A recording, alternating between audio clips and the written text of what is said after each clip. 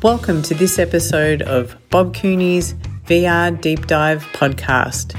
In this series, Bob connects you with some of the leading innovators and thinkers in location-based VR. Thanks to everyone for joining the Deep Dive series, and Charlie has taken a little bit of time out of what has to be a really freaking hectic schedule. Yeah, I have 20 meetings a day. I'm not kidding. Yeah. But again, you go by somebody's booth, you're only there for 15 minutes. Now, you did a really amazing survival guide. I know, but to CES 23 times in 30 years. Yeah, every year I do this show, I swear I'm never doing it again. And Yesterday, my feet hurt so badly. And I went to the Void yesterday. Yep. I did Wreck-It Ralph, and Curtis Hickman was there. What do you think?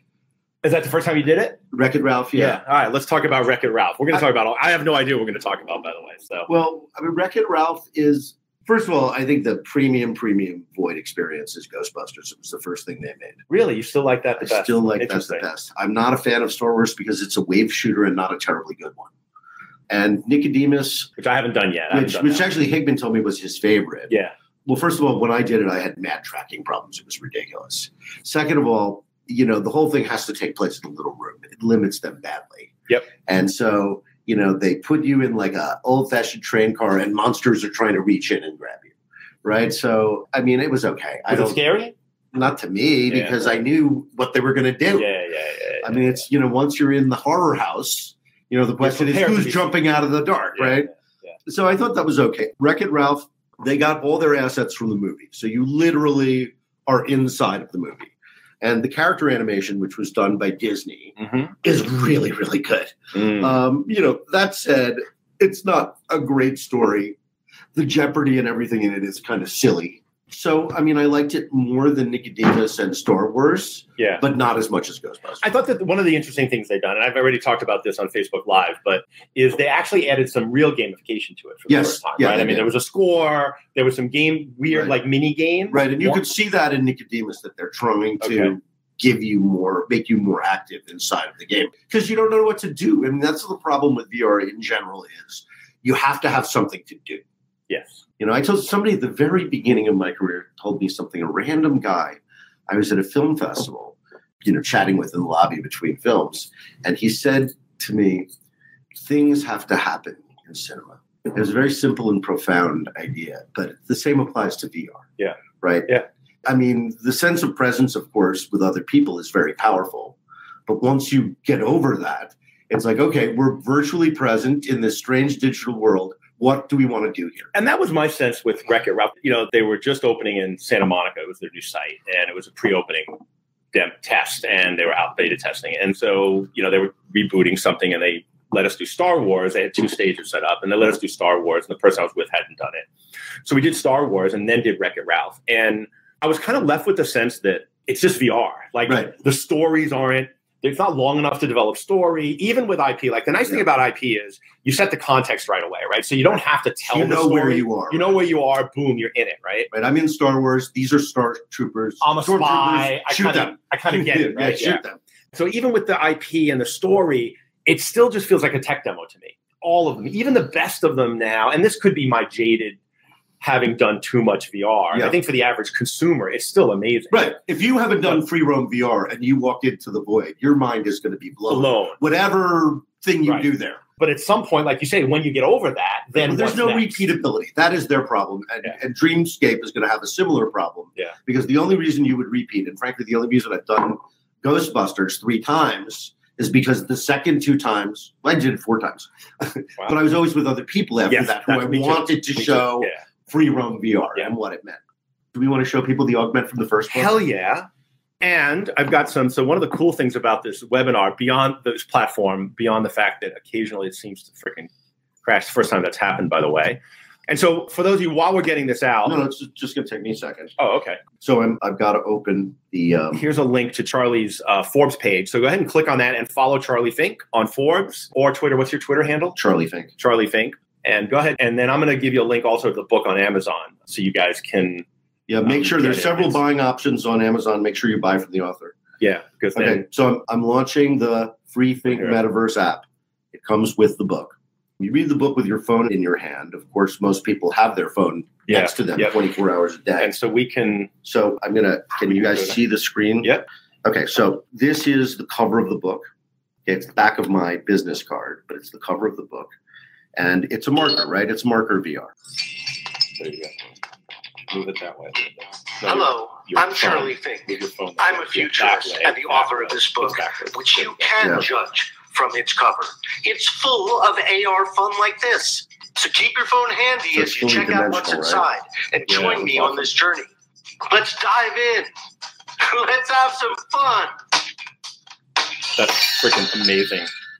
And so the whole book is filled with 40 minutes of original animation. Yeah. And so each section, there's this really cool thing, and you hold the app up, and it gives you like the context, and it tells you a story about they're little New Yorker cartoons. Yeah. That pop up to life. Yeah. And so super entertaining. And when you show it to other people, especially if they haven't seen AR, freaking minds are blown. It's like the best coffee table book ever. So I am going to put up a link to it. And by the way, it's a really nice book. It's printed on premium paper. Yep. It's not a throwaway paperback book that, you have to schlep around. We made it with the intention of it being a coffee table book. We made it with the intention of people being omnivorous and reading it out of order. And, the second book is also like that, because I think it's very rare for people today to like sit down and start on page 1 and put a bookmark in and just keep going. Yeah, and that was my thing. I found myself flipping. I'm used to, like, when I reid, going from anything, I found myself flipping back and forth and wanting to do all the animation. Right, so you read the LBE chapter first. Because you're in it.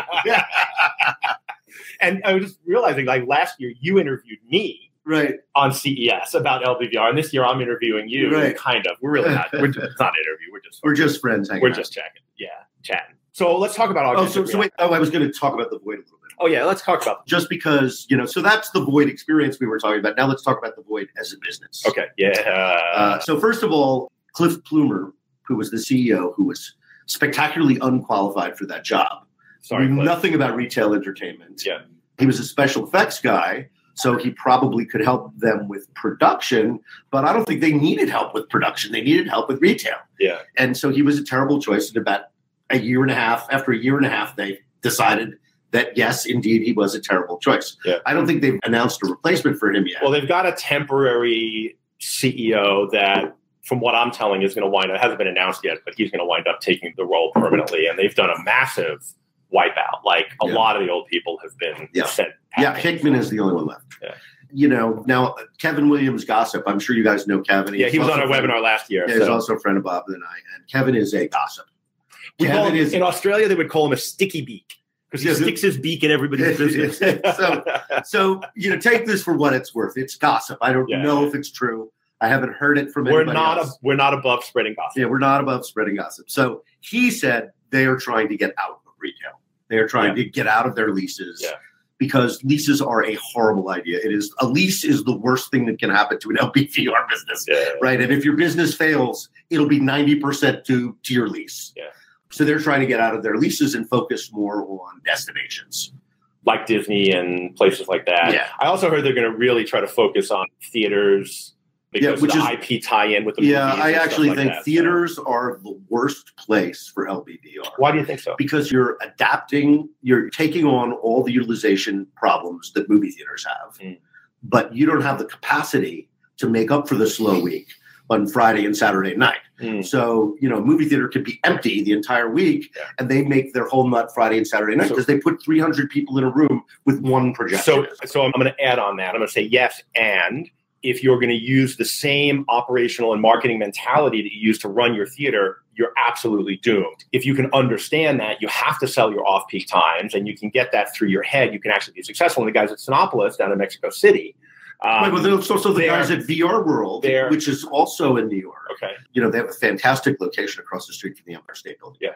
90% of their revenue comes from corporate businesses.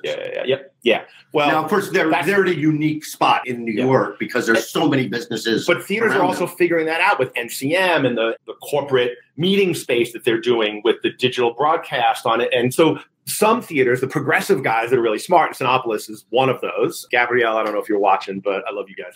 I think they're smart enough to figure that out. And I don't know if all the theater chains are quite that strategic. Yeah. And that's the challenge. For what it's worth, I had coffee with the Owl, who's the person in charge of LBVR at IMAX. Yep. And he was courteous enough to say to me, okay, everything you predicted would go wrong, went wrong. Yeah. Yeah. And I said, I told you can't do this business without group sales. Yep. You have no group sales, you have no business. Because that's the only solution to the utilization problem. Yep. Because you can't bring people into your location, even if everybody loves it. You can't bring them in on Tuesday afternoon. They're either at work or they're at school. And this is one of the things that I think, when I was working with Zero Latency, that their first location in Melbourne was a unicorn, right? I mean, and that happened. But that was the BattleTech Center in Chicago. Exactly. Right. That was my first Laser Storm in Denver at Funplex. Right. Yep. The BattleTech Center in Chicago was the first location. And it was the only location that we had out of 35 locations on 4 continents. Yeah. It was the only one we had that never declined. And so for those of you that are building solutions, and I know a lot of people follow me are in the solution development business and looking to launch products and stuff like that, like learn this fucking lesson right now. Just because you built your first location and it's really successful doesn't mean you have a scalable, sustainable business. There's magic around that first location. You're there. The owner's there all the time. The community's behind it because it's new. You got media. You got all of this shit that's hard to replicate when you start to scale. And so you don't know if you have a business until you open your second, third, fourth locations. And if you're selling it, you got to make sure somebody else can operate it as well as you do. And that often doesn't happen. I think a lot of operators, they open a place and they find a manager and they're operating like a McDonald's franchise. I mean, home VR is coming down in price. What's the reason now that you have a Go or, perhaps a whole Vive setup, although most people don't have that because nobody has that kind of room in their house. Yes. And we won't spend the next hour talking about why VR isn't a consumer product. We'll talk about that later, at least yet. Yeah, well, I have some thoughts on that. As I said, I had a big epiphany writing my new book. Okay. And that's what I'm going to talk about. Let's come back to that, yeah. So the place where most people fail is that they fail to build a community. That's why people come back to an LBVR. I think that people who understand how to run local esports, you have to become a trusted curator. I wrote about that in my book. I think I did at least, or it might not have made this book. It might be in the next book, which is going to be more focused on operators. But back in the early arcade days, I remember as a kid that the operator, he was a mentor to the kids. He was a dad, right? He was a dad, right? And he would sit there and we would sit there and we would talk to him. We'd spend hours and hours and hours. And, parents like, what are you doing at the arcade? You're doing drugs. I'm like, actually, no, I'm talking to a fucking human being. Yeah, right. So the human factor in LBVR is more important than the technology. Yep. So I think people miss that. And it's hard to do that in multiple places. Yep. The other thing is, as I said, you have to have a corporate or group sales strategy in place. You can't open your place, run it, curate it, build relationships, and also get on the phone 4 hours a day and sell corporate. Yeah. So I'm staying with my buddy Drew Pollack, who was the U.S. franchisor for Ultrazone back in the laser tag days in the 90s. And he told me when he opened his first site here in Vegas, on the first weekend, he gets a call from somebody who said, hey, we want to book a birthday party. And he's like, okay, bring some food and we'll figure it out, right? And they got a folding table. And what he said, he didn't realize they were in the birthday party business. And, that's right. And this is something that I think a lot of the arcades aren't realizing. They don't have the You got to take a clue from the moon bounce guys. Yeah, no kidding. And so the Ultrazone in Sherman Oaks, California, which has been open 25 years, last month did 900 birthday parties. So they have a good business. And they've been in business 25 years. And it's just a laser tag arena. By the way, all those birthday parties, they happen in the morning. They happen in the early afternoon. Nobody wants to not doing a party 7 o'clock Friday night. Right. Nobody wants a group sale at those hours. So you're utilizing your off-peak hours. Yep, absolutely. So you were saying something. Yeah, so here's something profound. Yeah, I think it's gonna affect the LBE business very dramatically. We are at a very specific moment in tech history. But I can give you examples going back to the Industrial Revolution in the 18th century of convergence. Technologies converge and they create disruption. Yep. PC plus internet. Yep. Combustion engine plus airplane. Yep. Electricity plus telephone. Yep. Right? No electricity, no telephone. Yep. I mean, landline phones are carrying electrical pulses. Smartphones plus Uber. Just intermediating transportation. Correct. Right? So we're headed toward a moment where 5G, which is going to take longer and be harder than everybody says. Yep. And I could get into and it's a $1 trillion investment, by the way. Right. So. But it's going to happen. It's going to happen. But there are real problems with it. It doesn't go through glass. So you have to put like a modem-like thing in your window and it'll rebroadcast it. It's a repeater and it'll rebroadcast it. But if you have a big house or you live in an interior apartment building, you may need several repeaters. Wow. Okay. They're trying to solve that problem. Yeah.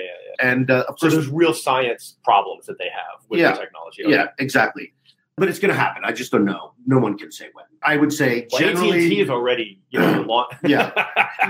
I mean, you also have to keep in mind, these guys they have the Verizon guy speaking, they have the AT&T guy, John Donovan was speaking, and they talk about 5G quite a lot, but you have to understand their product is their stock. Right. So, I mean, they want that 5G hit right now. Yeah, they want the 5G logo on the Samsung. Right. They don't want to wait 5 years for it to be in 30% of the country. Yeah. But it is going to be quite extraordinary because it's zero latency cloud computing. Yep. So that means, for example, in VR, that you're downloading a scene in the background all the time. Yeah. And you don't have to store any of the content. Yep. Right. Which is a problem for VR, either in the home or out of home. Yeah. The file size for a substantial VR experience, 3D 360, which is ridiculous. And because I write about VR, I have my little Vive setup that I break out about once a week if I'm not writing a book. Yeah. And I have 3 hard drives. Wow. Yeah. Because it takes so long. So I've Star Trek Bridge Crew, which I've played once, took 13 hours to download on a cable modem, and it got interrupted several times because the file gets corrupted. Over 13 hours, cable modem signal is not that good. Yeah. And it's very finicky. It can't have any dropout. So then I thought, well, I can't download this again. I better save this. So I've got like a little portable hard drive that has Star Trek Bridge Crew, which I've never played again. So that game cost you $50. Right, exactly. But I use that as a point to say that's the old method. The new method, that's gone. Stream. It's gone, right. And so that means the devices are going to change dramatically, right? Your phone, a VR or AR headset is really just an optical system with a Wi-Fi connection. Yeah. Maybe you have a GPS and a gyroscope in there. But those are tiny, tiny light pieces of technology. Yeah. And what's expensive, of course, in a phone is the computer. Yeah.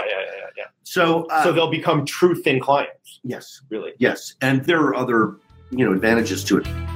That's the end of part 1 of this interview. Please join us for parts 2 and 3 shortly.